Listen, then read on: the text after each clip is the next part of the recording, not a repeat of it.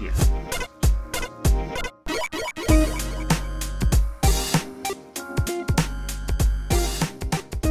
Hello and welcome to Rhythm and Pixels, a video game music podcast. This is episode 33-5, and we're your hosts. My name is Rob Nichols.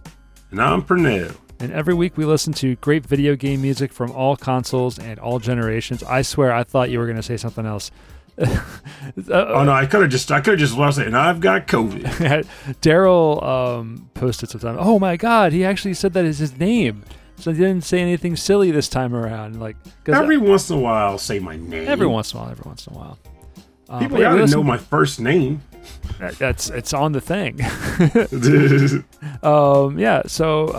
Pernell is sick, so he is in his house, and I'm in my house. And in between our houses is a moat, and fill the moat with copies Internet. of Shaq Fu. Oh man! If you fall in, you gotta play Shaq Fu. That is true. Just drink all the Shaq Fu till you can climb back out. Drink the Shaq Fu. It's a liquid Fu. Liquid Shaq Fu. It's disgusting. Pureed and liquefied. I want to thank everyone who hung out with us last week on our Patreon episode first before we get started. It was a really fun episode, and it's always cool when there's a lot of participation and people, handing in track suggestions and stuff like that. So it was a good time. So we really appreciate that. Thank you so much. I should also say that we have some changes to our t-shirts on our website that we didn't have to, but just to be safe, I took down a whole bunch of shirts already. So if you're looking for a shirt with a Falcom logo or a Konami logo, that kind of stuff, I took it all down because we've had some other things happen and I don't want that biting me in my butt. So that's taken down. So I apologize for that. If you want something special made done, you can email us and we can talk, just you and me. But as a public website shop thing, it's taken offline. So there's a matter of time for that one. Yeah, it's unfortunate. I get it, but at the same time, I don't get it too. So it's like, ugh. Yeah. But it is what it is. But before we travel too far, I did make a promise in the Discord, and I should probably resolve that. Uh-oh. Because apparently, despite the fact that on last week's episode, I even said, let's just play this track, and then we'll get to the last weekend's testimonial. I actually never got around to reading it. Oh, so that's too bad. Yeah, I'm surprised. However, maybe we'll resolve it now. Maybe we'll read it the next episode. Let's just do it next time. We're running out now. I'm kidding. No, just get myself. Don't kill him. Don't kill me. Don't kill me. So just for some quick context, last weekend submitted 2 tracks from the game TMNT, Teenage Mutant Ninja Turtles Shredder's Revenge, which recently came out on pretty much every console. And his testimonial was pretty much for both of those things. So I'm just going to read that real quick now. He said, my Patreon submission for this month's episode comes from Shredder's Revenge. Do you know how long we have waited for a TMNT brawler that was this good? Too long, I say. And there are a few tracks on here that are definitely bangers, which I did submit another one to because he submitted 2. Right. And we played them both. We played them both. But this one, I believe he's referring specifically to We Ain't Came to Lose in this case. He said, but this one fits my usual last weekend flair. I hope everyone is enjoying their summer. I know me and my sons definitely are playing this and a few other games. Also, Mr. Nichols, you should find yourself procuring a copy of Capcom Fighting Collection. I think there's a little game called Red Earth on there that you'll love. Turtles Forever. I thought it only appropriate since you guys played a track from Wu-Tang Shaolin Style that we have another track from the one and only Ghostface Killer, that being the second track. I said, no, I was also Came to Lose, I'm sorry. This entire soundtrack is the best, hence why I sent in 2 submissions. And we're glad he did because we chose them both. That's right. I did play from Wu-Tang Shaolin Style, the PlayStation 1 Wu-Tang Clan video game, which I still can't believe is a thing. That was ages ago. And for listeners, if you're curious about that, the soundtrack is incredible.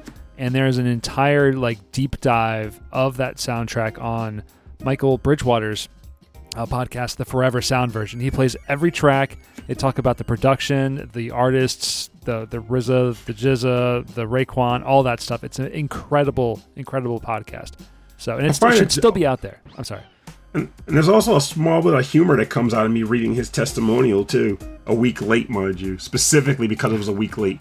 Because on because on Saturday I was hanging around with some friends at a table. We were talking about random stuff, and the topic of this game came up, Wu-Tang Shaolin Style. However, the issue was that we were having issues remembering the name of the game, and that was because there was like a second game that was getting conflated into this whole thing too. Because as you remember, there was Thrill Kill. Thrill Kill became the Wu-Tang fighting game, the 4-player Wu-Tang fighting game. Yes. But I want to say it was either getting confused with Wu-Tang Shaolin Style or like maybe something like Def Jam Fight for New York or something. Probably Def Jam Fight for New York, which is another 3D fighting game based on a whole bunch of rappers. But that's a whole bunch of rappers from Def Jam. So yeah, like you can like Ludacris versus Busta Rhymes, that kind of stuff. I think DMX is in that. It was just such a weird conversation to have. I'm like, I know there's a Wu-Tang game, but I want to say that was on PS2 and this one was on PS1, so it's not the same game. So I was all over the place, man. Yeah. It's that old man brain kicking in. I don't know. I don't think Thrill Kill was ever released. I think it was like it wasn't. They put it together and it was almost done, but then it was deemed like, okay, it's too violent or too weird, and the character tropes were too offensive, and so then somehow the Wu-Tang Clan got involved. I would like to know more about how they got into that game. And then they made a soundtrack, and the soundtrack is awesome. It's so cool. I mean, it was smarter than that they did though, because from what I remember, Thrill Kill, like you said, it was pretty much completed, just not polished and released, because much of the internet was burning like the prototype and playing the prototype copy of the game. That's how I played it. And the characters were like, typical, like, we're going to be tropey, like, we're going to be offensive and weird to be, so like the Dominatrix and the Gimp and like, stuff like that. So it was like, to have a game that's completely done, it's like, all we got to do is put other character models over these people? Yeah, and that's exactly what they did. And it was just as violent. They kept all of the moves. They kept all of like the fatality, like ripping off heads and arms and blood and stuff. But instead, it's the Wu-Tang Clan beating each other up. And that made it okay. And that makes it okay. Okay in my book. All right. So another thing that's come out recently, I think it's out right now, right? It's Sonic Origins. Yes. And that is today's topic. We are going to, and I'm hoping to do maybe a few episodes, maybe not in a row, but a few episodes of Sonic. Like this will be Sonic Origins on the Genesis. And then we'll do maybe Sonic spin-off, like Sonic Spin Dash, but Sonic spin-off. So like 3D and spin, what's that one? Sonic Drop Dash. Spinball, all that stuff. And then maybe Adventure Time, Sonic Adventure Time. So all of the Adventure series games, and then another one for, God, we could do a whole bunch. There's so many, because you didn't even get about the portable games. And then we go to Sonic Portable. There's like Sonic Party games. Sonic cartoons. So maybe 2 or 3 episodes I think we can probably do like Sonic wise, and then maybe like a Patreon Sonic party would be a lot of fun. There's just so much that you can do with that character even. Just a little blue guy. Little blue guy with big ears. It reminds me of what was the live stream when we did the live episode at TMG, and the one girl takes the microphone. She's like, I really love Sonic. Sonic music. She took the microphone from you, and she was like, because you were like, hey, what's people's experience with video game music? What drives you to be more interested in it, and what gets you into the games? And she just grabs the microphone and just talks. She did the whole Sonic, like the 2-hand on the microphone pose and everything. She was in it, but like it was just like Sonic hits everybody in a certain way. Like he's an iconic character. He's not quite Mario, which is like understandable, but I've always felt personally that Mario may have had the games, though many would disagree with me there. Sonic had the characterization, hands down. Like, I'm more interested in seeing Sonic in media than Mario in media. I kind of am too. Like, he's more, to me, he's more interesting. Like, he's exciting. He's cartoony and he's funny.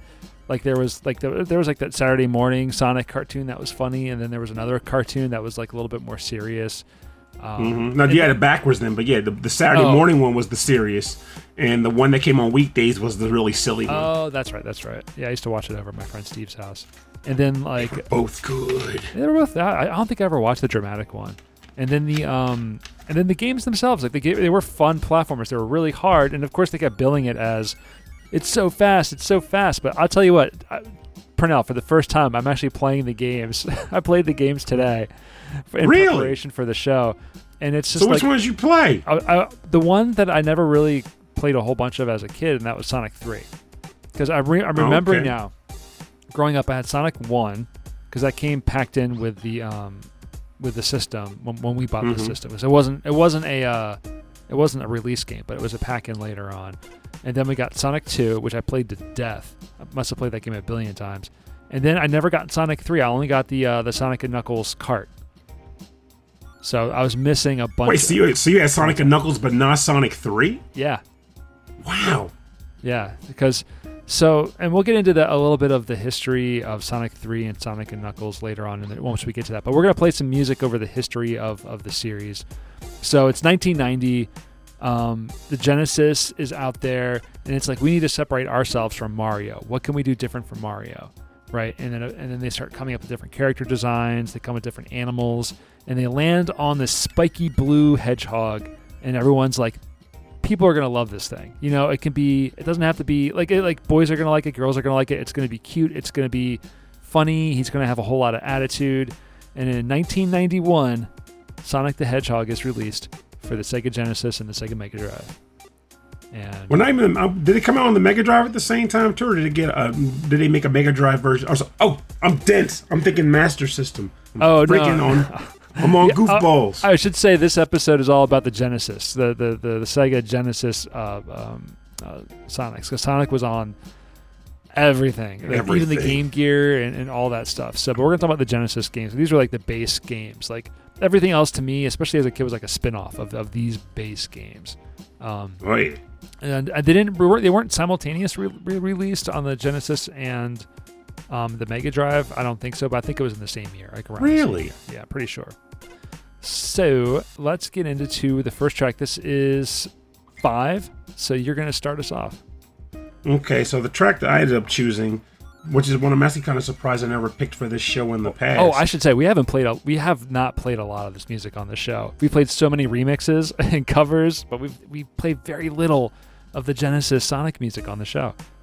Well, that's a relief, which means very little room for stepping on toes. That's right. This track that I'm choosing comes from Sonic the Hedgehog 1, and it is the theme to the Marble Zone.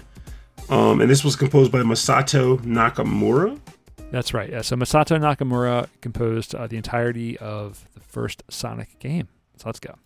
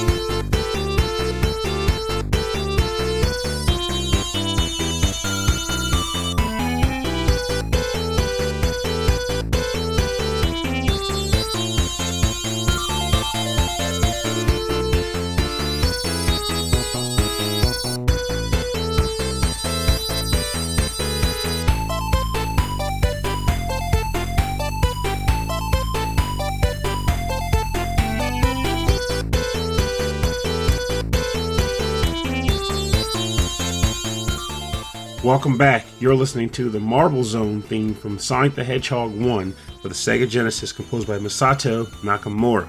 So, Sonic the Hedgehog 1, when that game came out, we had already had ourselves a Genesis, so it was kind of depressing to think we had to figure out how we would go about getting our hands on a copy of this newly released, hyped up game, because we wanted to become a part of the whole blast processing fad too. You know, all the ads showed Sonic hitting loop-de-loops and blasting at high speeds on straightaways. You wanted to experience that for yourself, but how do you get it when you're broke? Well, this was in the age of mail-in rebates. And Sega, at the time, because they really wanted to get Sonic's name out there to promote the character in the game, were actually giving it away to people, even if they already owned the Genesis. But you had to mail in to do so. So, I don't remember if I had to mail in like UPCs from games, or just sending a postcard, but we mailed in to request a copy of Sonic the Hedgehog, and it took like a month or two, but we did get a copy of the game for free.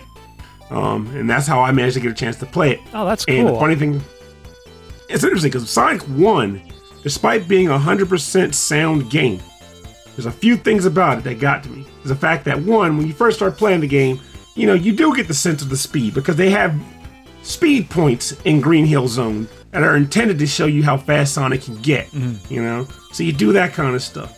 And then the moment you get to the Marble Zone, the second world, they flip that right on his head. There's not a single point in that level where you're meant to go fast. Yeah, that's where you're like, wait a minute, I have to really pay attention to these jumps. I remember so well, like, dying on this world over and over and over again until I finally learned to take my time.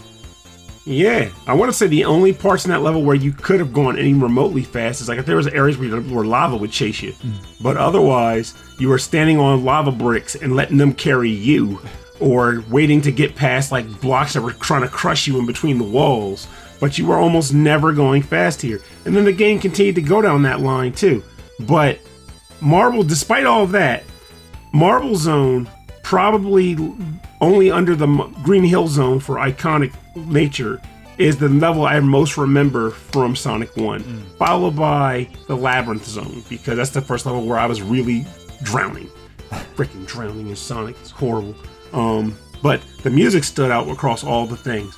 Now, the sad part about all this is that despite me waxing nostalgic and genuinely showing that I appreciate Sonic 1, I never find myself going back to it though, because Sonic 2, which we'll get to later and probably re-emphasize when we do, introduced the spin dash. Yeah, they added some extra stuff, and they feel like they kept refining the game. Like, they actually kept making it better, I feel. Like, they did. They were. The levels were better. Everything was better. Yeah. But even to go back to Sonic 1 and being okay with the level design, that difficulty to increase your speed at will, which is also why Sonic CD drives me crazy too. Well, one of the many reasons that game drives me crazy.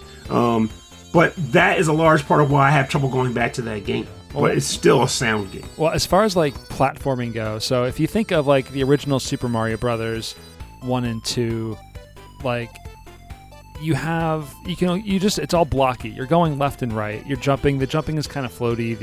However they set it up. It wasn't until 3 that you started having slopes. And slopes would add some speed to your guy. You can do like a little slide for Mario. But then past that, there wasn't much more other than just slope up and slope down, right? And you mean in Mario? In Mario. And then Sonic comes around and says, well, how about rather than just slopes, we make straight up curves? Because when Sonic's running, like he does like a cartoon thing where like his legs like they just go end over end like a giant wheel. And so they could just make him just run around all over the stage. And so they borrowed a little bit of the physics of Mario in that, like, when you don't just hold the direction and immediately go a certain speed. As you're holding the direction, you're adding speed to your character, and then when you let go, there's like a little bit of a deceleration, right? So they added that. They added additional, like, I feel like his jumping was way, like, the platforming in the first game was like first game of Sonic was way more, a little more challenging to get around. Like, he would like land really hard, and it was absolutely difficult to get around. Oh yeah, but the curves of the platforms, being able to do full loops, all that stuff. It was buggy from time to time, but for the most part, like, you were meant to just run through those areas, and so you didn't even think about how buggy it was, or maybe this shouldn't have happened. Like, you were just thinking like, wow, it's really like clever, and it looks really graceful going through all of these like parts of the stage. And the stages were designed to just take advantage of like all this crazy math that they were putting together. I really liked that. So also we should say that the story of Sonic was very like straightforward. It was like, and as a kid in the 90s, I loved it. It was all environmental, like it was all environmental cause. Dr. Robotnik or Eggman was coming out capturing cute little animals and turning them into evil machines. And so when you bopped the machines, you weren't killing them, you were freeing the animals. And I loved that. I always really, really liked that. But as an adult, I just have trouble picturing the technology behind how those robots function prior to being bopped, because when you destroy the machine, the animal just plops out. So what was it before? Was the animal just running on a treadmill inside the machine?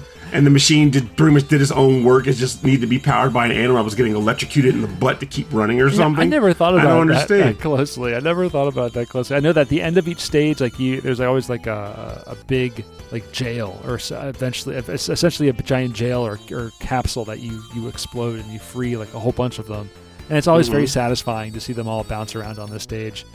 And then that iconic jingle, oh yeah, everything about this game musically and sound effects wise is some of the best on the Genesis, I think. And some of the best sounding music on the Genesis. Masato Nakamura's soundtracks for these first two games are incredible. So we're gonna get into the next track. This is called "The Starlight Zone" from Sonic the Hedgehog 1, composed by Masato Nakamura.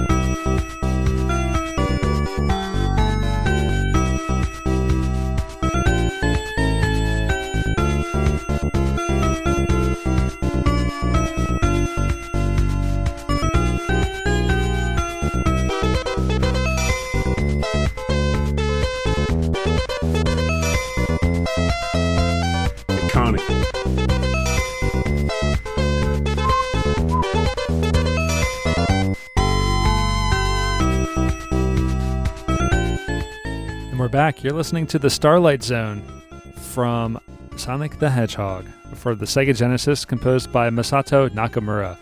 Man, this just makes me feel good, doesn't it? This whole song does. This and the last one too.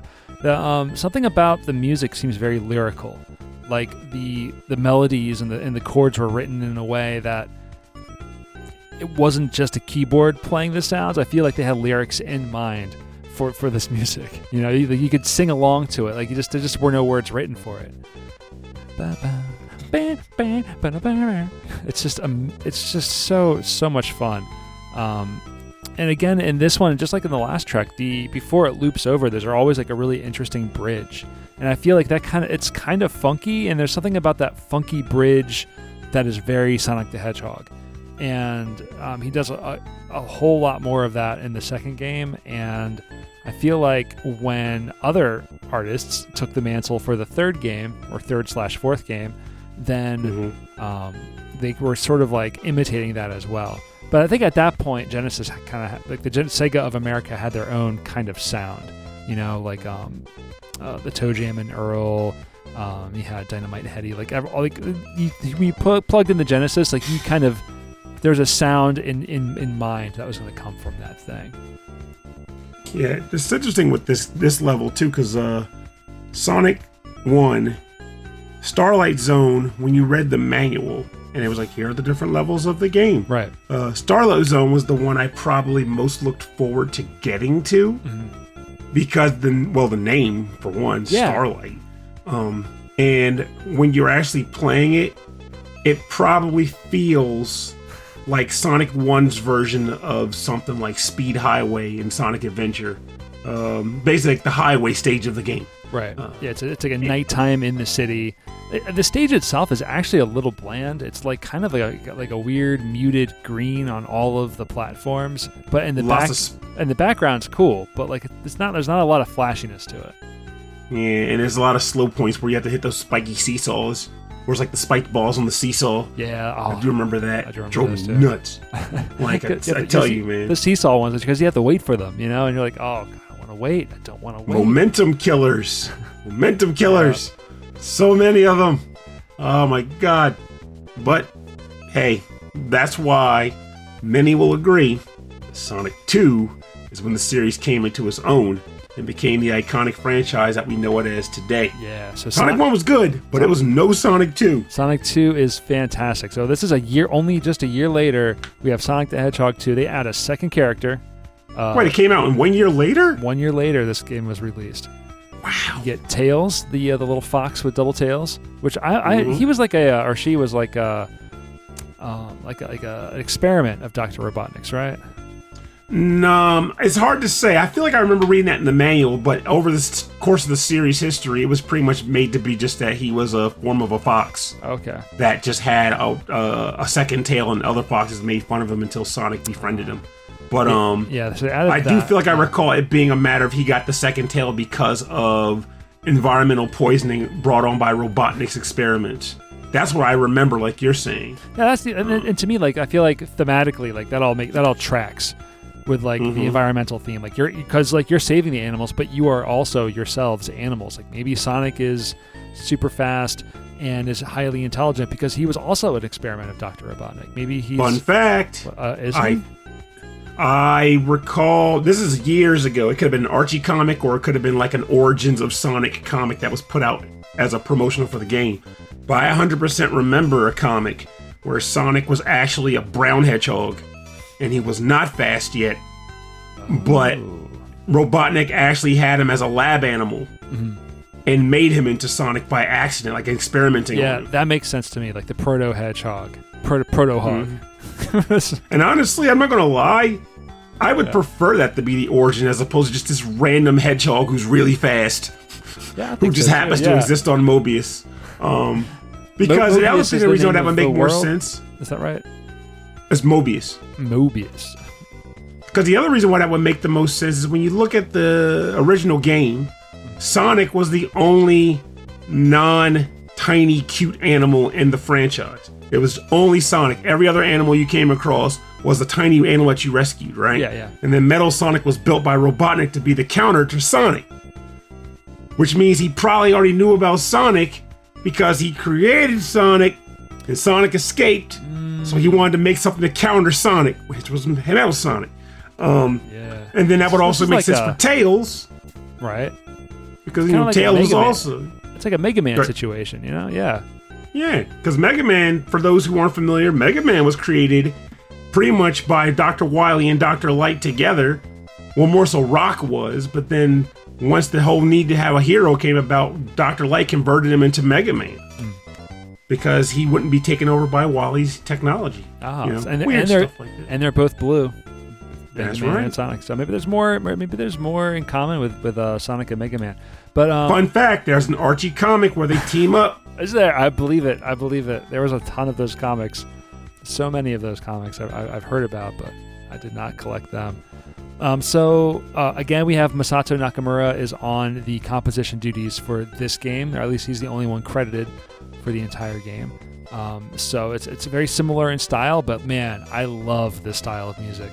And we'll talk more about like what, the new mechanics and like what we loved about these stages in this game after we play some music. So Pranav, what do you have? All right, so my next track is going to come from the next game in the series, Sonic the Hedgehog 2. This is the Aquatic Ruin Zone, also composed by Masato Nakamura.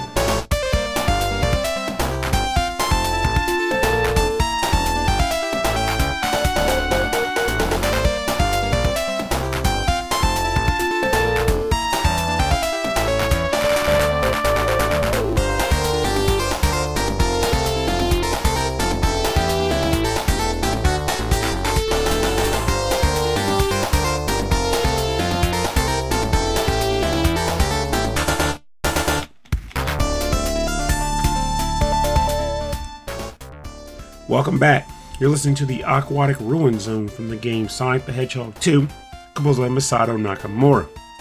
So, Sonic the Hedgehog 2 Aquatic Ruin Zone was pretty much, it wasn't the only, but it was the primary level for water in this game. Though despite that being the case, you didn't really have to deal with much water if you were lucky on this level. You could pretty much bypass most of the water sections because one of the cool add-ons to Sonic the Hedgehog 2, in my personal opinion, was the levels were more, I don't want to call them labyrinthine, but they had more options for alternative pathways that you could take. Yeah. If you like to explore or stay on the high ground and stuff like that. Yeah, which was one of the changes to Sonic 2. Yeah, I think they realized people were like sort of like just going off on their own in the first game and like seeing what was in hidden corners of the world and getting off of like the ramps and stuff. And they were like, why don't we just have like two separate areas? So in the Aquatic Ruin Zone, like the top area is almost like this ancient Mayan like ruin area, and then below it is all water. And so you can get stuck in the water. You get stuck, but it's still it's like a whole second stage down there. Like I remember playing this game like multiple times, and then like choosing to go in the water or choosing to go above the water. Just different routes, just however I felt. Oh yeah. So like Sonic the Hedgehog 2 as a whole. Like, one thing I found funny about it when it came out was they were like, the new Sonic the Hedgehog, now Sonic's not alone. He's got a friend. His name is Tails. Yeah. And they're going to both go after Dr. Robotnik. But at least in the Sonic 2 game, Tails really didn't do much. Like, you couldn't control him. Like, Player 2 at the time, from my recollection, Player 2 could not control Tails in Sonic 2. Player 2 could control Tails. In the multiplayer or on Versus? No, in single player. Oh my god! Yeah, because I would play all the time. Me and my sister would take turns playing as the fox. Because I always wanted to play the whole game. We're gonna cut that part out! I always wanted to play the whole game. Well, the thing is that, like, if you played as... It was still a single-player experience. Whoever was Miles, they could get killed, they could get knocked off the screen, and they would just sort of, like, fly back on. So they couldn't die. Yeah. But the player, could they do the... tap the button multiple times to make Tails fly as Player 2? I don't remember that one. Maybe. I'm pretty sure they had a spin dash, but I wasn't sure. Like, I do know that they couldn't control the screen. Like, the camera followed Sonic wherever he was, and so if he was like going off of like those like little rubber band things that would spin him around, like Tails would just kind of get locked Tails off. would get super lost. Yeah. But then the one thing they did add that was cool to the game that I do remember for sure was they added racing stages. Yes. So, but in the case of this game, unlike the game we're going to talk about later, the levels you raced on were exact replicas of the levels from the main game, except they kind of put a barrier in the middle of the screen and they squanched it. Now, I believe they also removed some like enemy elements because they couldn't handle having it all on the screen to the memory. Yeah, I think they removed some enemy elements. The stages might have been condensed a little bit too. But it was definitely like a split screen, like kind of race, which was in the end, the music was unique to those stages. Mm-hmm. Which I did like playing the racing in that game, even though it was hard to do because again, some of the elements when you were like playing on like squash screen, it was hard to make them out. But you made do it the best you could because you understood that both players had the same affliction they were dealing with, so you just made it work. Yeah. But Sonic would make a great racing game, which is why I guess Sonic Rivals became a thing for a little while too, which I wish they kind of stuck with because Sonic should be a racing platform game. It really should. I think so. Platform like side-scrolling, but racing. I think that would be a really good thing. So, some other things they added to the game. They added the spin dash. So, like if you lose your momentum or if you needed to run through something as like the little ball to break something. In the first game, you just had to like sort of like just run as fast as you could and then press the down arrow or the down on the D-pad to sort of roll through. Now you can just press the down arrow and the jump button at the same time to charge it up, and then you can just zip right through. And I think that was like one of the coolest mechanics. I remember really, really thinking that was really awesome. And the fact that whenever you tried to do it, you could hear the like the rev up sound. Like I would just do it just to hear that. Yeah, I think it only revved up like 3 or 4 levels, but you can just keep hitting the button just to hear it go, and that was always really satisfying. So yeah, there were lots of new levels and new animations, and my next track, I'm gonna play the Mystic Cave. I picked a bunch of music thinking that we might overlap. So I'm gonna pick. Did we overlap? Did you have Aquatic Ruins? Not yet. We haven't overlapped yet. So we're gonna play the Mystic Cave music from Sonic the Hedgehog 2, again composed by Masato Nakamura for the Sega Genesis.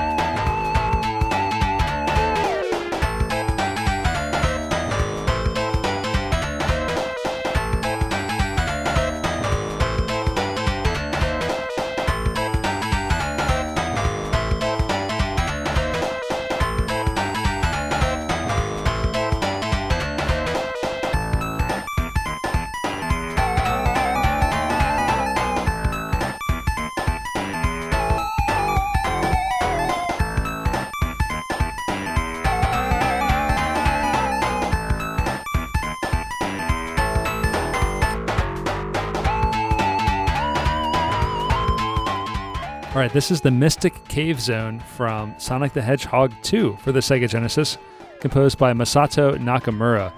Again, we've got that cool lead sound. I think it's using the Master System PSG that's built into the Sega Genesis. But oh man, it gets this kind of like creepy circus music section right here, and then the best part of the song I think is coming up. It's after like this next little verse. It's like a breakdown. Oh yeah, the chords cut out, and then you just have the bass and the drums, and then you get those cool little like kind of ghost kind of sounds. Oh man, it's just so clever. This whole song, the whole soundtrack is so clever. I feel like it fits the stage too. You know, I feel like with this level and this track, it took a very different turn compared to what you'd been hearing in the game and seeing in the game up to this point. Like, this feels like what would have been a Super Mario Brothers Ghost House. It could have been, yeah, except that it's got like the funky beat. It's this I don't know, like it's like that 90s like drum machine funky sound with New Jack Swing, but like a really cool deep bass that only the Genesis can pull off, you know. Oh, don't get me wrong. I'm not saying in the sense of the same like style of music. I'm saying it more akin to like the theme of a level. Oh, the theme of the every Sonic level. Yeah, every Sonic level up to this point was some form of ruin, or it was like a bright sky, or a night sky. Like basically, like you were outdoors and vibrant, whatever. But I feel like this was the first time I was like, okay, you're in a dark, dank cave. Yeah. The music sounds spooky. There's like fire wisps that fly around the cave. There's traps in the cave. Yeah, you can go and like there's like trap doors, and you're pulling levers. You don't know what's gonna happen. Like, and there's this kind of spooky but still really fun but spooky music that's playing. It's very unique to the series so far. I was actually reading an interesting narrative about specifically the Mystic Cave Zone. Kind of came up because I was researching Sonic and Knuckles. Another thing we'll bring up later probably. Where apparently when I played the game back in the day, I recalled this, which is why I was like, I remember this. There was a early pit where you had to pull a lever to bring down a bridge. But if you forgot to pull the lever and you jumped forward, you'd fall into a pit of spikes and you'd have to die in there. Like, you'd have to wait until you ran out of rings and die. It happened to me before. Yeah, I know. Everybody stopped laughing. Anyway, apparently they changed that later on a future version of the game. where it led you to another zone in the game, which I would like to try this now and find out for sure. Like, apparently there's a secret entrance to the Hidden Palace zone. Like a whole, that's right. So another thing added to Sonic 2 is the Chaos Emeralds. I don't think they were in the first one.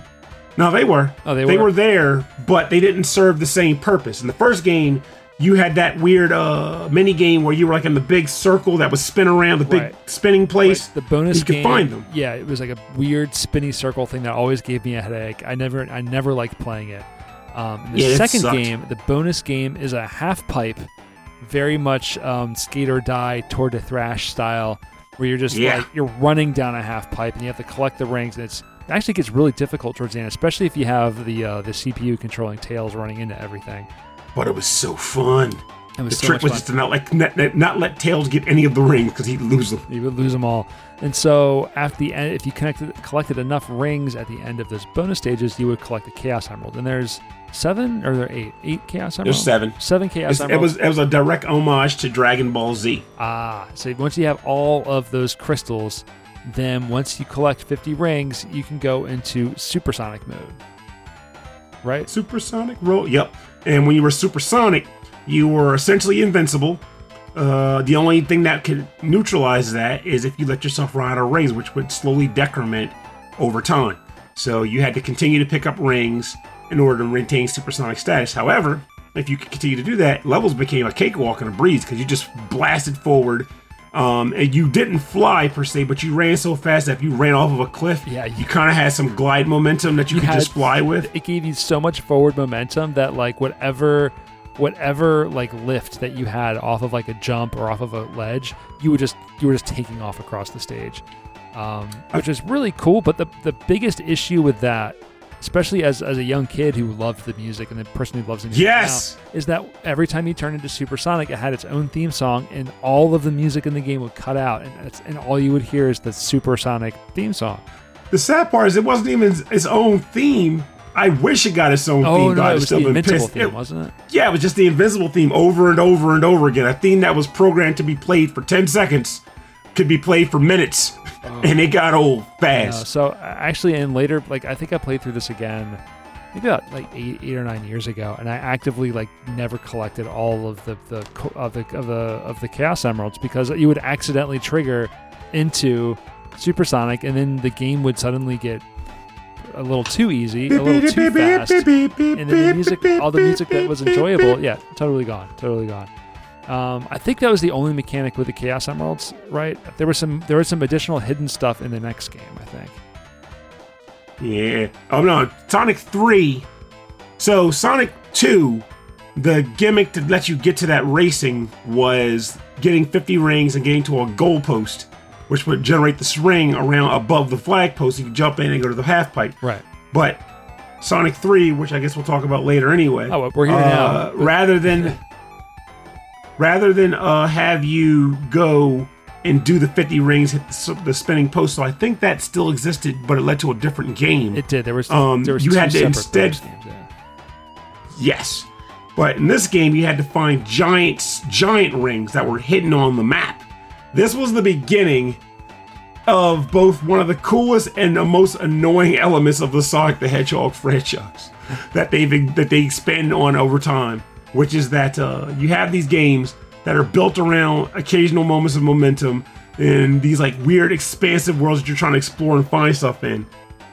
But they want you to finish the levels quickly.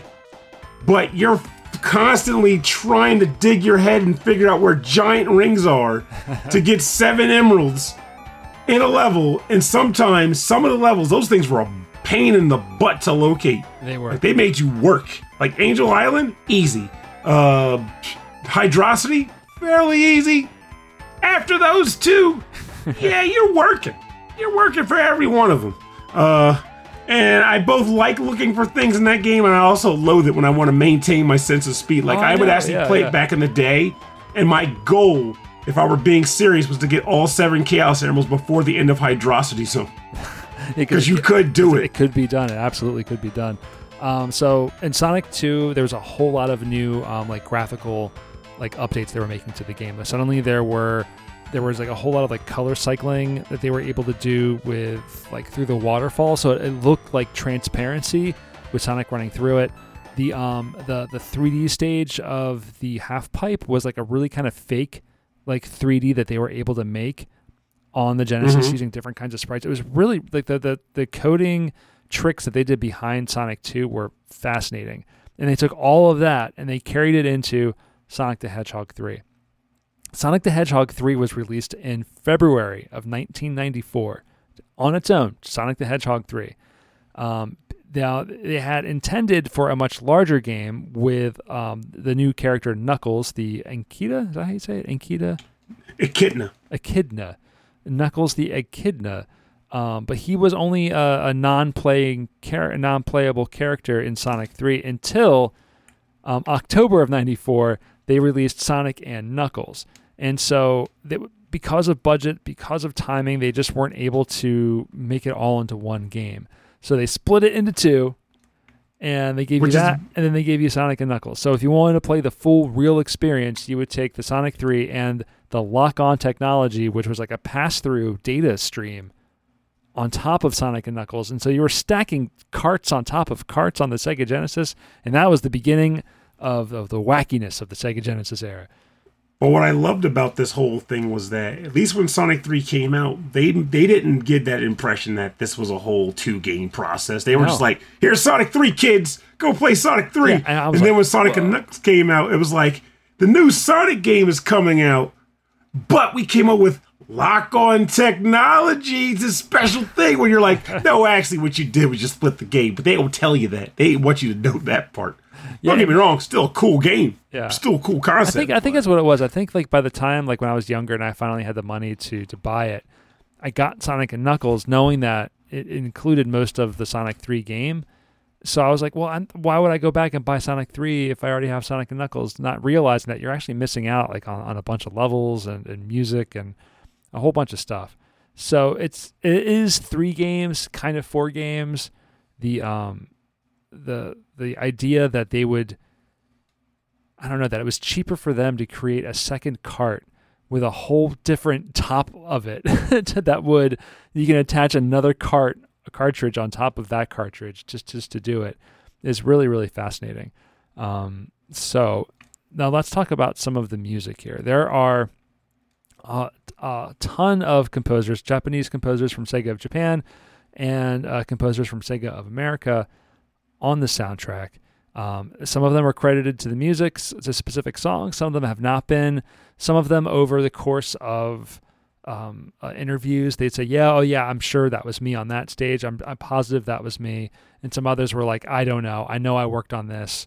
I don't know if it made it into the game or not. It's been 20 years, 30 years. Leave me alone.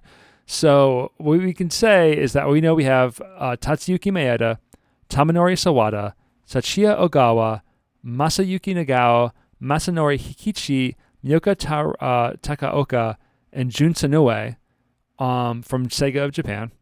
And then we have credited Brad Buxer, who was a longtime contributor to Michael Jackson and the co-writer of some songs like Stranger in Moscow, was credited on the soundtrack. Because as we know now, Michael Jackson did work on some of the music and then exited the game.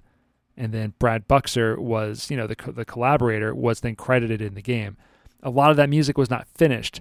So some of that music allegedly was completed by Howard Drossen, who worked for Sega of America on a bunch of other games.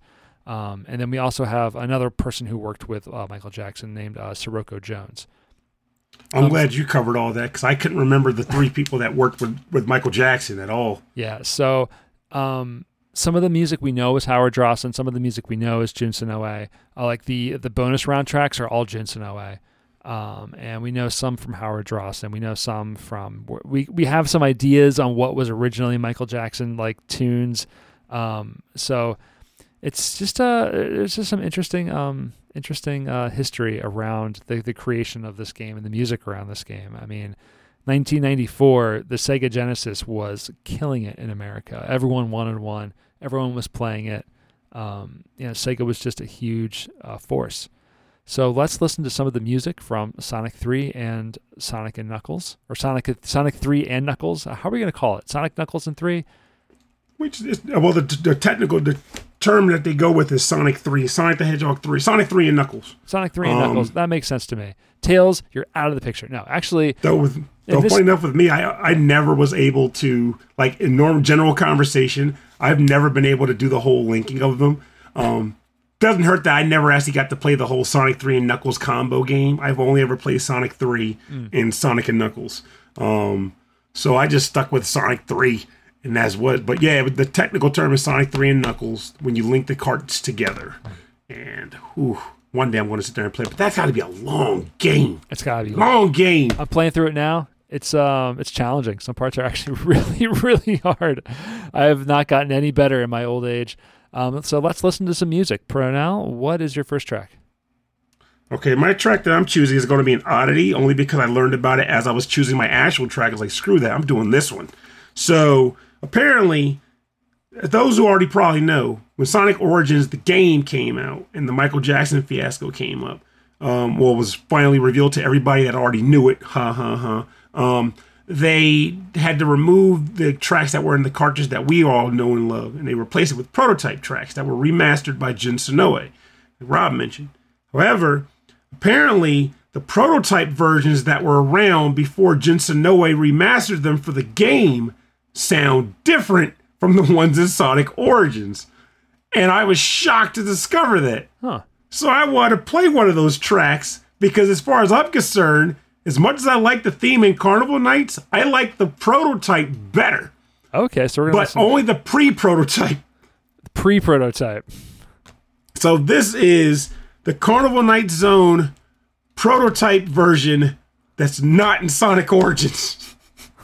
And this is composed by one of the people Rob mentioned earlier. Which is why I'm laughing when I was like, thank you for naming all those people for me, because I don't know who did this at all. This is one of the ones that we just aren't sure. So here we go.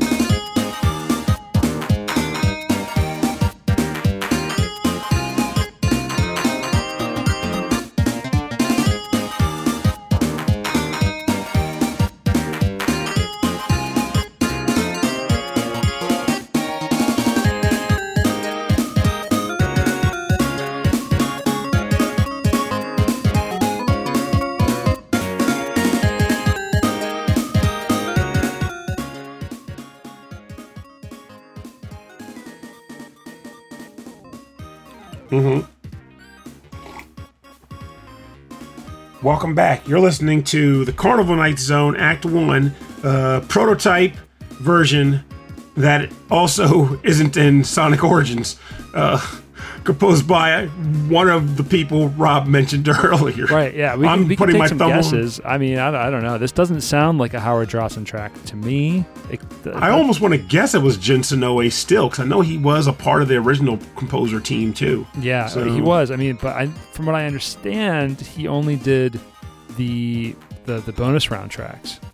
Wow. The bonus stage tracks. Wow. So this could be, I mean, it could be, it doesn't sound like Howard Drossen. It doesn't sound like a Michael Jackson kind of sound. It's just, there's something about that fast swing beat. It's very classic, like Masato Nakamura to me. But man, that opening where it kind of like, after it loops and it breaks down, that kind of, it sounds so cool. It's a really fun track. I feel like I said, I mentioned initially that and people should know this by now, I've always loved the Carnival Nights theme, despite hating the stupid stage, because as everybody and their grandma knows, that barrel can kiss everybody's butt.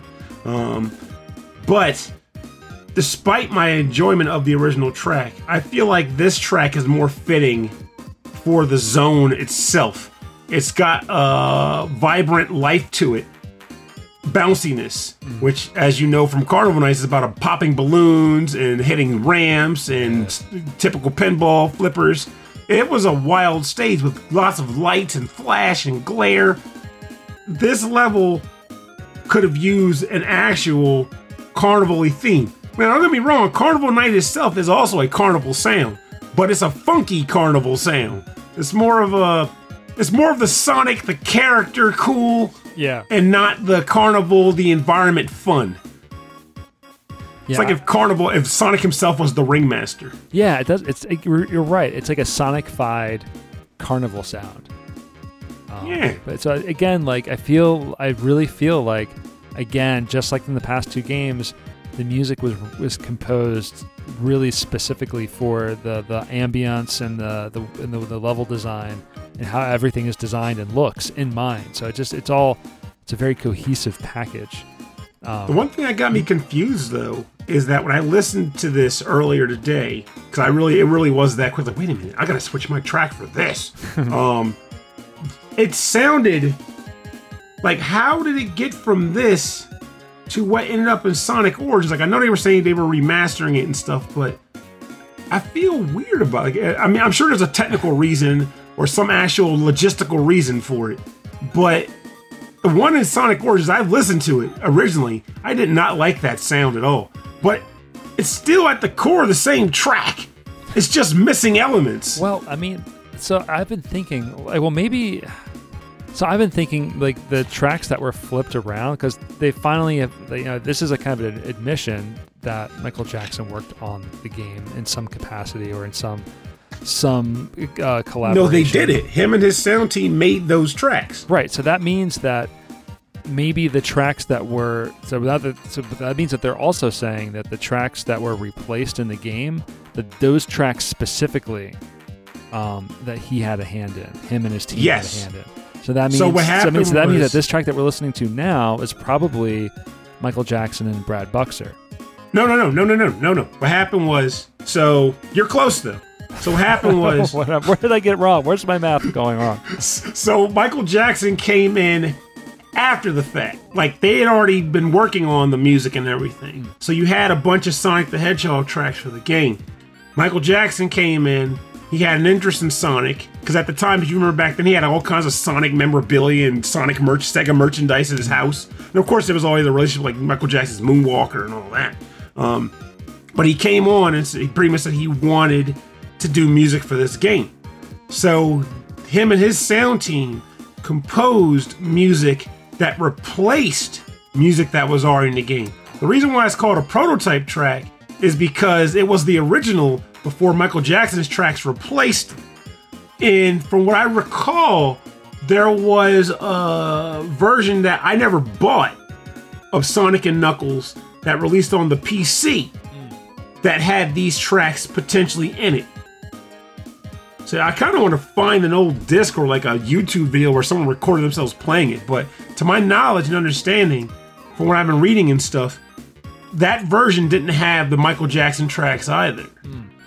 This track is so, like, it seems so finished. You know what I mean? Like, it sounds like a full, like, game song, you know? Wouldn't that make sense then? Like, the track was done, but it's like, hey, we have one, but we could have two if we just put this one on instead, you know? Yeah. And think about it. If the whole thing with him having his scandals didn't happen, just how much oomph that game release would have had. Like, we got tracks by Michael Jackson in this thing. Oh, it would have been a marketing explosion. It would have been all over. But yeah, unfortunately, we all know the truth, and it's not great. But there was already the Ninja Turtles coming out of our shells tour. You'd have had the Michael Jackson Gotta Go Fast tour. That would be that. I like that. You gotta go fast to the Spectrum in Philadelphia to see see Michael Jackson perform with Sonic the Hedgehog, and that would be amazing. And you got to know it. It would have totally happened if he didn't have a sordid history and be stuff. Not going on that horrible road. No. But so I have 3 tracks picked for this one. It's hard for me to choose.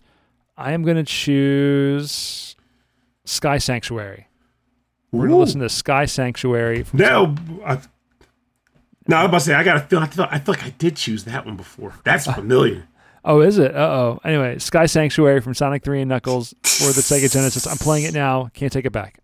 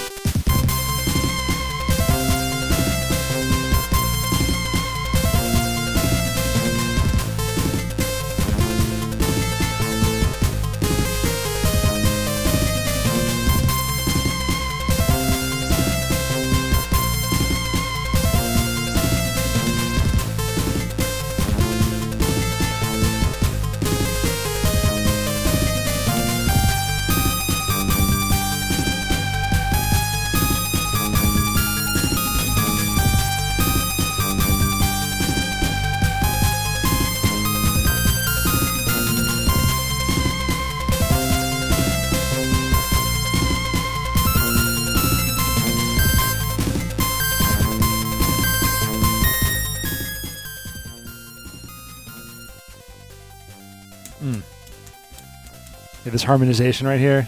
That's so cool. Mm-hmm. Ooh. I'm trying to remember. You can bring it up on the show, too, if you remember. We're rolling. Oh, crap. All that dirty talking. No. So, Sky Sanctuary. Wow, that was too much for the internet. That was... broke. The Sky Sanctuary level, that wasn't in Sonic 3 unless you had the lock-on tech running, right?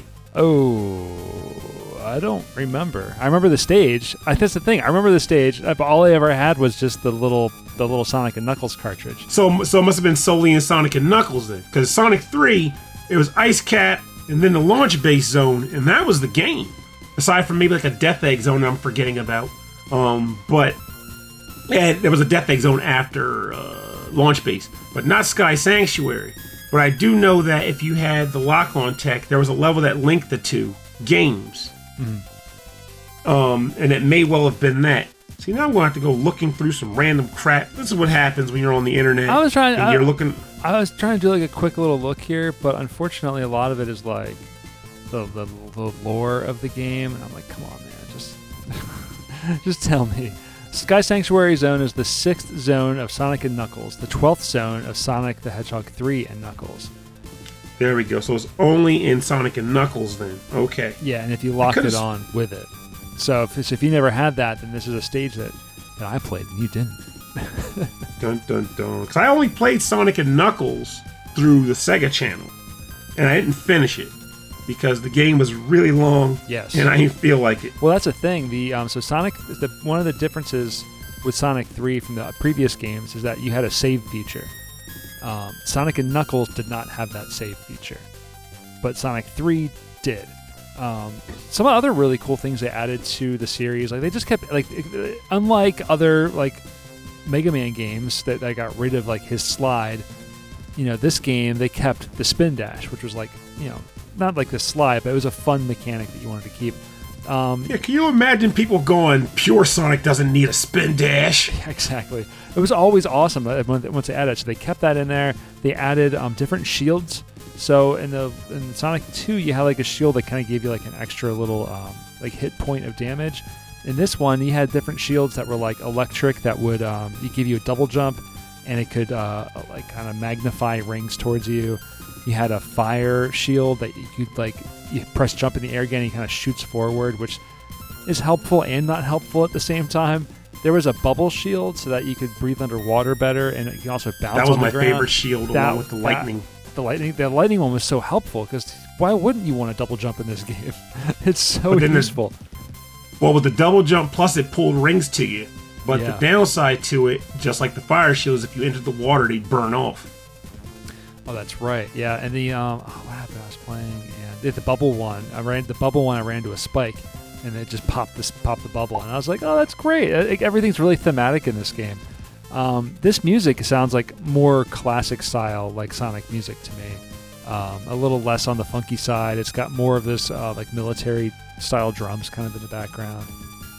I'm kind of sad they got rid of most of those shields though throughout the franchise. Like after Sonic and Knuckles, they did have a few elements. I feel like I recall seeing like the occasional like shield that reminisces of the lightning shield in some of the future games.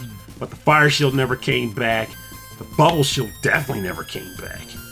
It was just the old basic shield from Sonic 1 and 2, along with the occasional one that could draw in rings. So then so Sonic 3, we still had bonus stages. So if you were to collect a certain amount of rings around each checkpoint, little stars would fly above it, and you can jump in, and you got like kind of a version of the original like Sonic bonus stage where the stage kind of spinning around. There was another one which I saw today, which I couldn't figure out, where you're like kind of in these little gravity spheres, and you're jumping from gravity sphere to gravity sphere. It didn't make a whole lot of sense to me. And then if you find the giant rings, you would jump into the giant ring, and it was like a giant 3-dimensional like sphere that you're running around trying to collect blue dots without running into red dots. And it would just speed up and speed up and speed up and speed up and speed up until you either got them all or you failed. And then at the end of each one of those stages, if you completed it, you receive the Chaos Emerald. You collect 7 of those, and again, you get Super Sonic. Now, I didn't know this until I was reading about it today. Did you know about the Super Emeralds?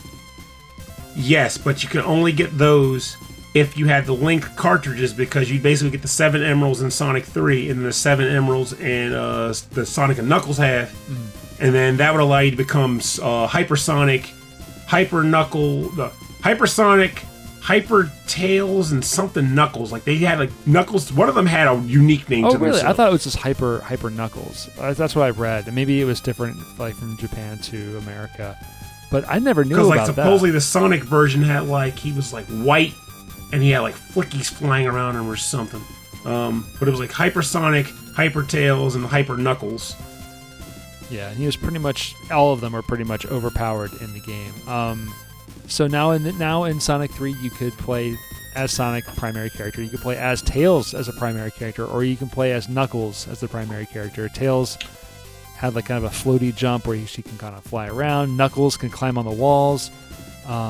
Because first time I played Sonic 3, I immediately went with Tails exclusively because it was the first game where you could control Tails.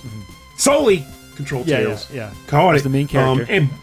But you could also use his flight to get around and explore the environments and stuff. The downside, of course, was that Tails was slower both in flight and on the ground. So your times weren't as good. But it was just fun to be able to say, I don't like this, but I'm going to fly over it. Or I'm going to see if I can fly up and see if there's anything up in this area of the level. So it was good for exploration. I was so excited about about Knuckles being able to climb on the walls, because that felt like that kind of broke the game a little bit. And because, it did on the Sonic 2. Yeah, and so because the Sonic and Knuckles cartridge you can add cartridges on top of it, it meant that you could play as Knuckles in the original Sonic the Hedgehog and the original Sonic the Hedgehog 2. so you can go back and play those original stages as Knuckles and climb on the walls and see what was hidden and how far up the stage goes. And I had a lot of fun just playing around with those games. It's less about beating it and more about just exploring it and just seeing what you could do in it. It was a lot of fun.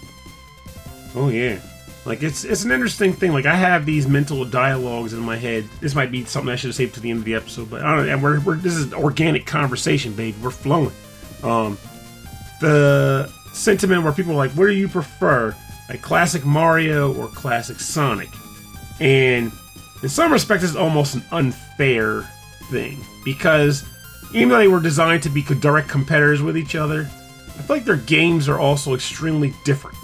So, to me, the big thing that Sonic was lacking at the time compared to Mario was the power-up system.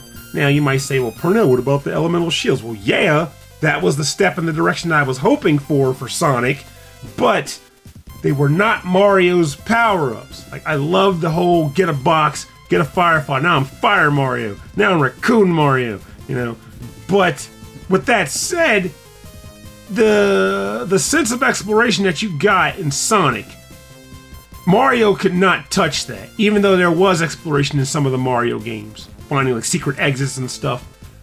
You didn't really get the full depth of that until World came out. Prior to that, the closest you had was Mario 3, and exploring those levels, you didn't find nearly the cool level of secrets you found in Sonic, in my opinion. Yeah. There was occasional things like finding a vine and stuff, but just the breadth of exploration. So I felt like, though I preferred playing Mario games because of the power-ups mechanic and using those, I loved the big world exploration that you got out of Sonic. Just like looking around trying to find the giant ring exits and getting all the Chaos Emeralds, because that was a thing that carried over across all the levels, something Mario didn't really have. Mario, you had power-ups you could get from the Toad houses, but they didn't. It was just like a thing. Sonic's Chaos Emeralds linked every stage together. Yeah. Now there was some like in Super Mario World on the SNES. There was a lot of like hidden stuff in that game though, wasn't there? Like a lot of exploration and hidden stages and worlds. Yeah, but the thing about it is like I find it's a weird dynamic to compare at this point, but I always do it, which is that the Genesis was the first system that came out before the Super Nintendo. It was the first 16-bit. Well, I guess the second. No, it was the first because TurboGrafx was like a pseudo 16-bit system. So Genesis was the first 16-bit system to hit the market. EB's gonna be like, Pernell, you're full of crap, and I accept that, EB. I love you, buddy. So it came out. Sonic 1 came out before the Super Nintendo came out in America, right? So we had Sonic comparing it to like Mario 3 at the time, because Mario 3 came out in 1990. And Sonic at the time wasn't the Sonic I came to really love, as we talked about earlier in the episode. Mario World can technically be compared to Sonic 3, and it should be. But for me, in my head, I always have this mental argument about what I preferred between Mario 3 and Mario World. And since I always had the love about the power-ups and everything, I always end up doubling back to 3 over World. It's just a bad habit I've got. Now, if I didn't do that, I would have made the connection and say, well, Mario World is a whole world. So, of course, they're linked. You have a closer personal connection to Mario 3 than to Mario World. That makes a lot of sense. But yeah, because I feel like I have that too, just because I didn't grow up with a Super Nintendo, so I never really got a chance to play more of Mario World and to really explore it outside of like playing it at a friend's house as Luigi or something like that. But to me, Sonic 3 felt like the later era Sega Genesis game. Like, now the Sega Genesis was discontinued in 97, so there was still like another 3 years after this game was released of games on the Genesis being coming out. But this was like when the game boxes that had that little red side, So I feel like that was like the later era of the later generation of the Sega Genesis. Like even clearly like the graphics and the music of Sonic 3 are so much more advanced than previous games. Like that's like when the developers have gotten really, really good at taking advantage of the hardware on the system.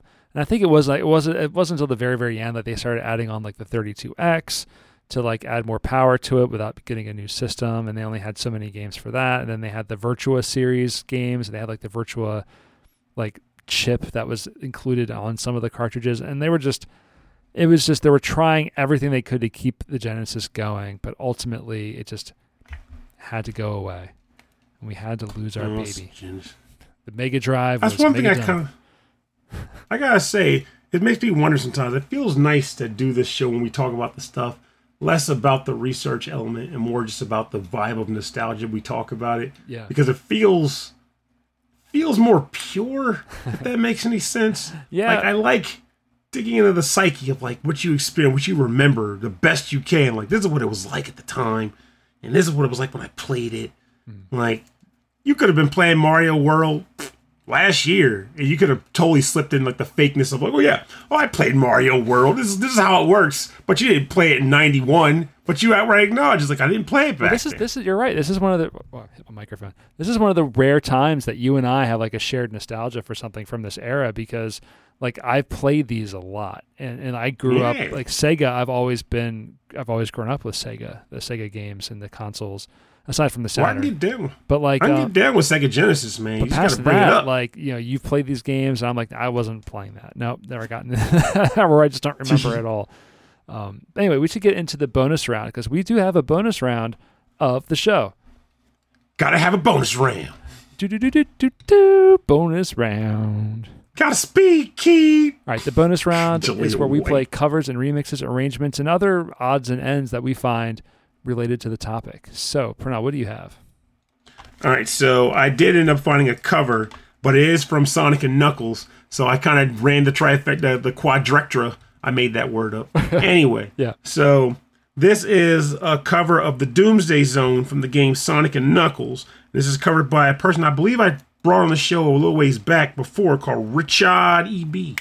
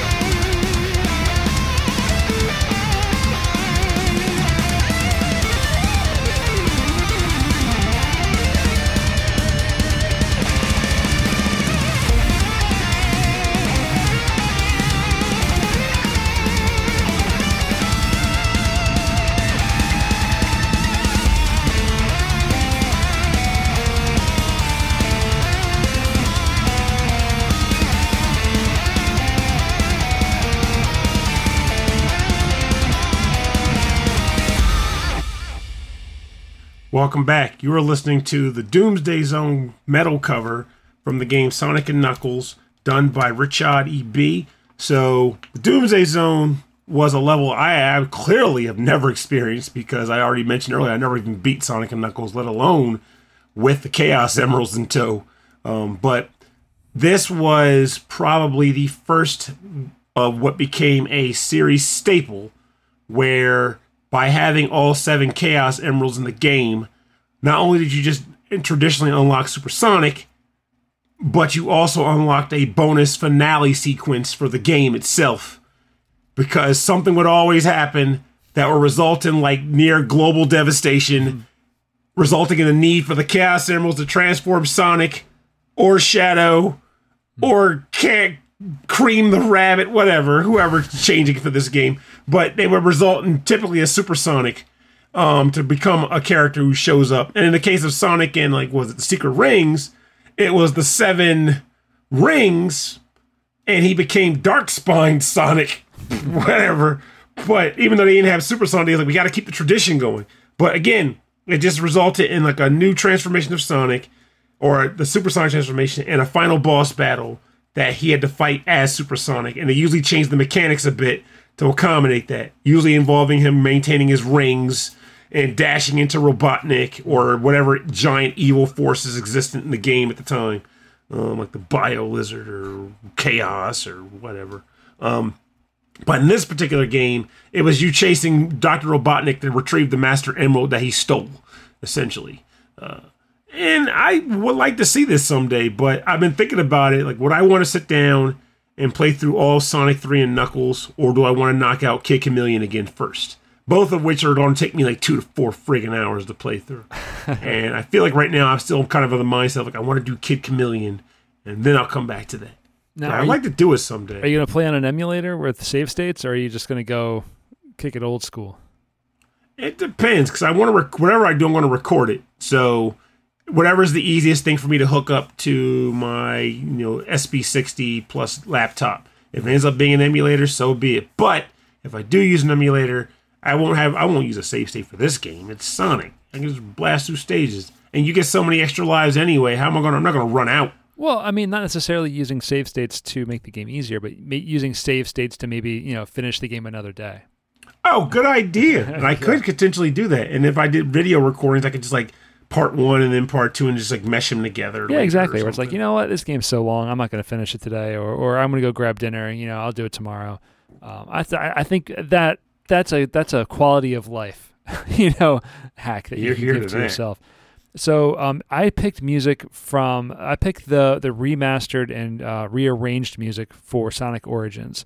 Some music that was removed from the game, and then maybe some prototype music that was taken from the original game that was then remastered again by Jun Senoue. So I'm going to pick Act 2 from Launch Base Zone from Sonic Origins. So this is Sonic 3 and Knuckles, Launch Base Zone Act 2. But this is the rearranged, remastered prototype version by Jun Senoue.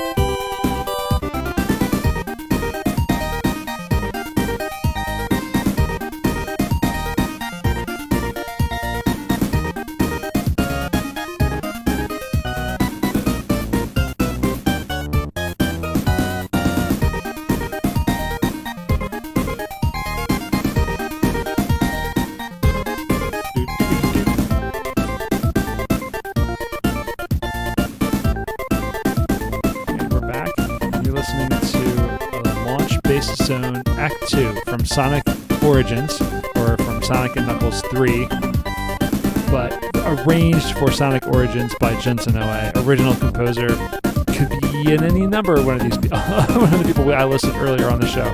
But yeah, this to me, this track sounds like classic Sonic 1 and Sonic 2 music. Something about it, the sounds that they're using on the same hardware or the same sound idea here. It's just. It sounds like classic Sonic. It sounds a little less like Sonic 3 to me. Actually, I was about to make a comment about this. I'm glad you brought it up. So, one thing that came to mind for me when I started hearing these prototype tracks initially was I was able to put some dots together, and it made a little more sense of some other tracks that people rarely bring up on this game. That being the music composed specifically for the versus mode in this game. Sonic 3, unlike Sonic 2, had levels unique to the versus mode. They were very small snippets of stage that lapped. So it was like, okay, 3 laps around, Azure Lake zone, and that level had its own theme. I forgot they had laps. Like in Sonic 2, the race was just one to start to finish. Yeah, just run the stage. Yeah. But in this game, it was like you're actually lapping a course. So you could actually you could run past the person if you were running faster than them, which was extra damage to the the pain, extra pain if you were actually just whipping somebody. So the mental damage, yeah. As that might be something we could play at the end of the episode, one of those tracks. But like, I used to love Balloon Park, which I think I picked on the show a ways back. But then there's Azure Lake, there was Chrome Gadget, and there was like a desert level whose name I'm not remembering right now. Maybe the Desert Palace, but it was. I used to play that mode ad nauseum against my brother, and I would decimate him in that game. That was where I could win, and I loved racing. But yeah, the music that you're hearing here sounds very much like the music on those levels. And when I started hearing, I was like, wait a minute. Now I'm seeing a connection here. Maybe that's the same composer that did those, which is also probably why it sounds so different from the rest of the Sonic game, because the tracks that were similar were taken out for the Michael Jackson stuff. So it's all coming together a little bit, but we still can't put names to sounds and tracks. It's all hodgepodge. Oh, we could, but we're having too much fun right now. We're not going through all that. Well, for more information on the bonus round, you can go to rhythmandpixels.com, where we'll have links to the artists. In this case, just Rashad EB, his SoundCloud, Bandcamp, YouTube, everywhere you can go, get the music, stream the music, and support the artist.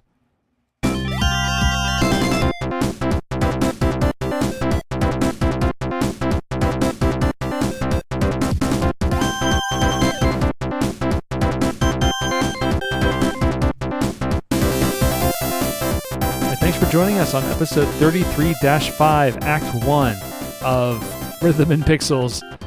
This is our Sonic Origins episode. This is some good music. If you're going to have an episode themed around any Sonic game, that's something you can bank on, is good music to come along with for the ride. I agree. So. Yeah, it's this era of Sonic music that I connect with. And I just don't connect with the new stuff. I like the new stuff. I don't have that same nostalgia hit or that same feeling around it. And I love the sound of this music so much. So much. The sound of it and the way it's arranged and composed, to me, it's perfect. This to me is Sonic the Hedgehog. Oh yeah, like I get down with all of it. Every drop of drink. Like it's a fun time. Like every drop of blood from that blue hedgehog. That's right. Why do you think I run so fast? But no, that's right. That's how I get the runs. I got it backwards. That's bad. But no, it's I like old Sonic and new Sonic. That's why, like, when Generations was a thing, and people were like choosing halves, I'm like, why? I'm happy with the whole package. Sega should just keep releasing this over and over again, just with new levels, and I'd be a fan for life. Just give me modern and classic Sonic and narratives that don't make any sense, running on stages that are modeled to be slightly different from each other, on a 2D and 3D plane, also with music reflective of their generations, and I'm in. Good. But, people. Sega not knowing how to stick with a product that works. Well, I mean, the fan base spans generations as well. For me, talking about my generation, my Sonic generations, like this is free, but like there's a whole generation of people who are younger than us who grew up with adventure, and people younger than us further who grew up with I don't know what the later ones are called. Well, it's not even so much that, because because that's the thing. Sonic, the whole point of Sonic Generations was to essentially mesh both of those fan bases into one game, and mostly it was successful. Like, I have not met a person who disliked Generations across the board. I'm sure they're out there. Probably people who don't like the whole silly Sonic narrative bit. But, I love the game. The problem was, it was like, okay, people were like, this is a great Sonic game. Give us more of this, Sega. And they're like, okay, here's Sonic Lost World. And people are like, we didn't ask for this. Yeah, more of that. And while I'm okay with Sonic Lost World, it was a whole 3D Sonic again. I'm like, well, I was okay with Lost World. It was not Generations at all. And then they were like, well, here's a trailer that shows classic Sonic again. We're going to come back. You like Generations? Here it is again. We were all excited. It's like, nah, this is actually Sonic Forces. And it's not what you wanted, but you can create your own Sonic Universe character with a grappling hook. And now we've got put your OC Sonic in the game. You put your OC in the game, and now we've got Sonic Frontiers, which led to a fair bit of hope when the trailer came out. And then people started posting videos they were able to play at conferences, and now you got cats being like, oh God, what are we about to get? And then when the word came out that people weren't liking what they were seeing in the trailers, one of the developers came on and said that people just don't understand what they're trying to lay down, but it'll make more sense when the product is complete. And then like a couple weeks after I saw that, I watched a guy playing the game during one of his his sit down allowances to play the game, and he was describing, he's like, this game is terrible. Like he was just like railing on it. And I'm like, oh God, that's some oof right there. Yeah. And they're still planning to release the game this year, so who knows? But every single time this happens and the Sonic cycle rears its head again, I just find myself thinking, Sonic Generations worked. Just do that again. And then you got Sonic Mania in there too, which definitely worked. People lost their stuff over Sonic Mania and still talk about it. A fan game that became an official game. You know, it was perfect. It was perfect. Like, you take Generations or Mania and make games all around that, and they would make money. There would be no controversy. Though I get they want to innovate, and innovation's good. You also know when people want to actually buy and play too. Just give a little bit of both. I don't know. Do something though. Give a little bit of Sonic to your fans. There's a lot of there's just a lot of generations of fans, and they're all expecting something maybe a little bit different. But I can promise you this: none of them are expecting Frontiers. Is it a turn-based strategy game? Then I'm not. No, they've already done that though. Have they've already done that. Oh, I'm just joking. They've done that already. The Dark Brotherhood. I have it over there for the DS. The Dark Brotherhood. Yeah, Sonic the Hedgehog. I might have the name slightly wrong. I can always get the case and confirm, but it was like Sonic the Hedgehog and the Dark Sonic and versus the Dark Brotherhood or something. This is why I stopped playing Sonic games. I'm telling you, man. Like, this is like this cute little colorful world, and you're saving animals, and it's environmental friendly.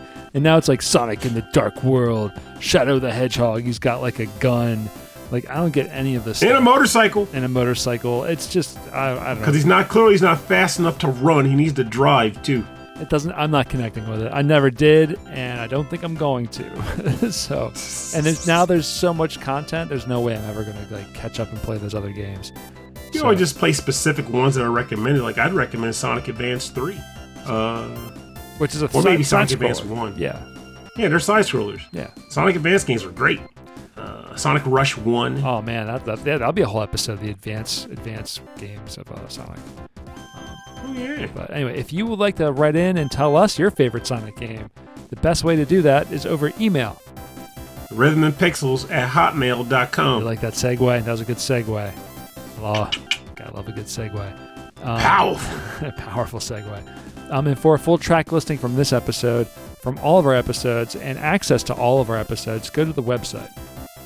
www.rhythmandpixels.com. And we also, there's no subdomain there too. You can just type in rhythmandpixels.com. But if you like don't you dare be a purist. If you like it, you can do it. You gotta hit that W button a few times, and then you get that. Feels good. The Worldwide Wily Web. At the top of the webpage, there's a link to our Discord server. You can click that and join the Discord. Join the chat, the discussion about the podcast, about the music. There's lots of cool people in there. A lot of other podcasters also in the Discord there as well. You can meet with them. That's really cool. We have a YouTube station, a YouTube radio station that's 24/7 8-bit and 16-bit classics and deep cuts. YouTube.com/rhythmandpixels. And if you want to support the show, the best thing you can do is to tell people about it, share the show with your friends, or you can go to Patreon, patreon.com/rhythmandpixels. And as a member there of all levels, you get access to a monthly live stream of us recording the show once a month. And you also get cool stuff like there's prequel episodes, there's exclusive content, there's stickers and mugs and t-shirts, all this cool stuff that you can get right there on our Patreon. And at the end of every episode, we like to thank all of our Patreon members who are at the highest levels. So we want to first thank Brooke and Frankly Zappa, both of you. Thank you so much for supporting our show. It means so much to us. Seeing your names drives us to just keep making more and producing better shows for you guys. So thank you very much. And the rest of you. You hear that? Nah, it's not true. Everybody. True. We love you all. All of you. So we want to thank the number one. Number one. Kristen, GameFan44, thank you. Mike Myers, thanks again. Thank you very, very much. The Turionator, Ulf Person, Fashion 8060, Alex Messenger from AVGM Journey, another great video game music podcast, Andreas Milberg, Brian Pitt, Cameron Werma, Carlos, Kung Fu Carlito from the Heroes 3 podcast, which we're going to have back on the show fairly soon, Chris Steenerson, Chris Weisner, a.k.a. Musashi219. The Wise Guy. Get well soon, friend. Yeah, get well soon, Chris. Did you call him Wise Guy when you saw him? Absolutely. To me, that's his name on and off the podcast. He is now the Wise Guy. I love that. Thank you, Christopher Senstrom, Chuck Kowalski, Davey Cakes, David Taylor, Enchilada Rigol, Harold Howard, Triple Jeff, Justin Schneider from XVGM Radio, another fantastic video game music podcast, Keith Shusterman, Martyrus, host of the Re-VGM podcast, a podcast devoted to only covers and remixes and arrangements of VGM. Thank you, Dr. Michael Bridgewater, who's got an amazing new demo scene track for the Commodore 64 out. Check him out on Twitch, mebree64. I want to thank Rage Cage, host of the VG Emporium podcast. I want to thank Reinhard Selkova, Sleepy S'more, Steve Miller, Taco, Ed Wilson from the VG Embassy, and Zach Thornbach. Thank you all very, very much for your continued support of our show. All of the money goes into just essentially keeping the lights on, keeping the files hosted, new equipment, us traveling to conventions to meet people in person and to present the show in person, and to just all of the work that goes into the show. There's a lot of work that we put into it. So thank you very, very much. Well, I don't know what I was about to say there. Just the idea, how many episodes we've done. We've done a lot of shows. I believe this is official numbered episode 327. It's wild, right? That's a lot. Yeah, that doesn't count the bonus round episodes and any other little offshoot episodes that we've done. Does count the We've been doing Rhythm and Pixels for a fifth of my life. Yeah, it's been what, 7 years? This is our 7th year, I think. Yeah. It's been 1 week. It's been 7 years since we did this show. So yeah, doing it weekly. Doing a weekly show is a lot of work. So, but we love it, and we'll just, even if we didn't have the support of the Patreon members, we would continue to do it. We would be doing it with tin cans and an old, Toshiba laptop from 1999. We would still be doing it. A ukulele made out of a soup box and some rubber bands. Yeah, we couldn't play back any music, so Pernell had to learn how to play the ukulele so he could I think I remember how the song went. What was that song? Well, that could either be that's either the Sky Sanctuary Zone or the Mario Brothers theme. It's all noise. We can't tell. So we may have a guest next week. I'm not sure if Pernell's going to be up for it, or if our guest is going to be up for it. But it's going to be fun, and maybe we'll do another Sonic topic soon. If not next week, then another time soon. So thank you everybody for listening. My name is Rob Nichols. And I'm Pernell. Have a great week. And remember, I'm usurping this one specifically because I want to push the Summer Games Challenge again. It's underway. I've officially beaten my second game. I am on fire.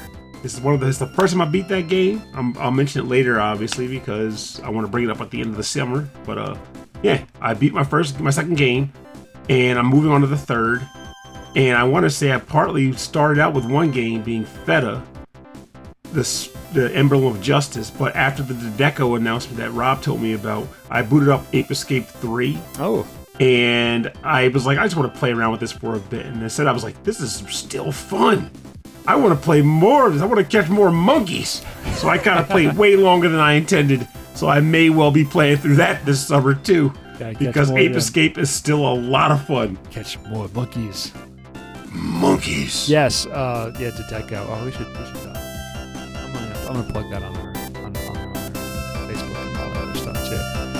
Yes. Very, very good.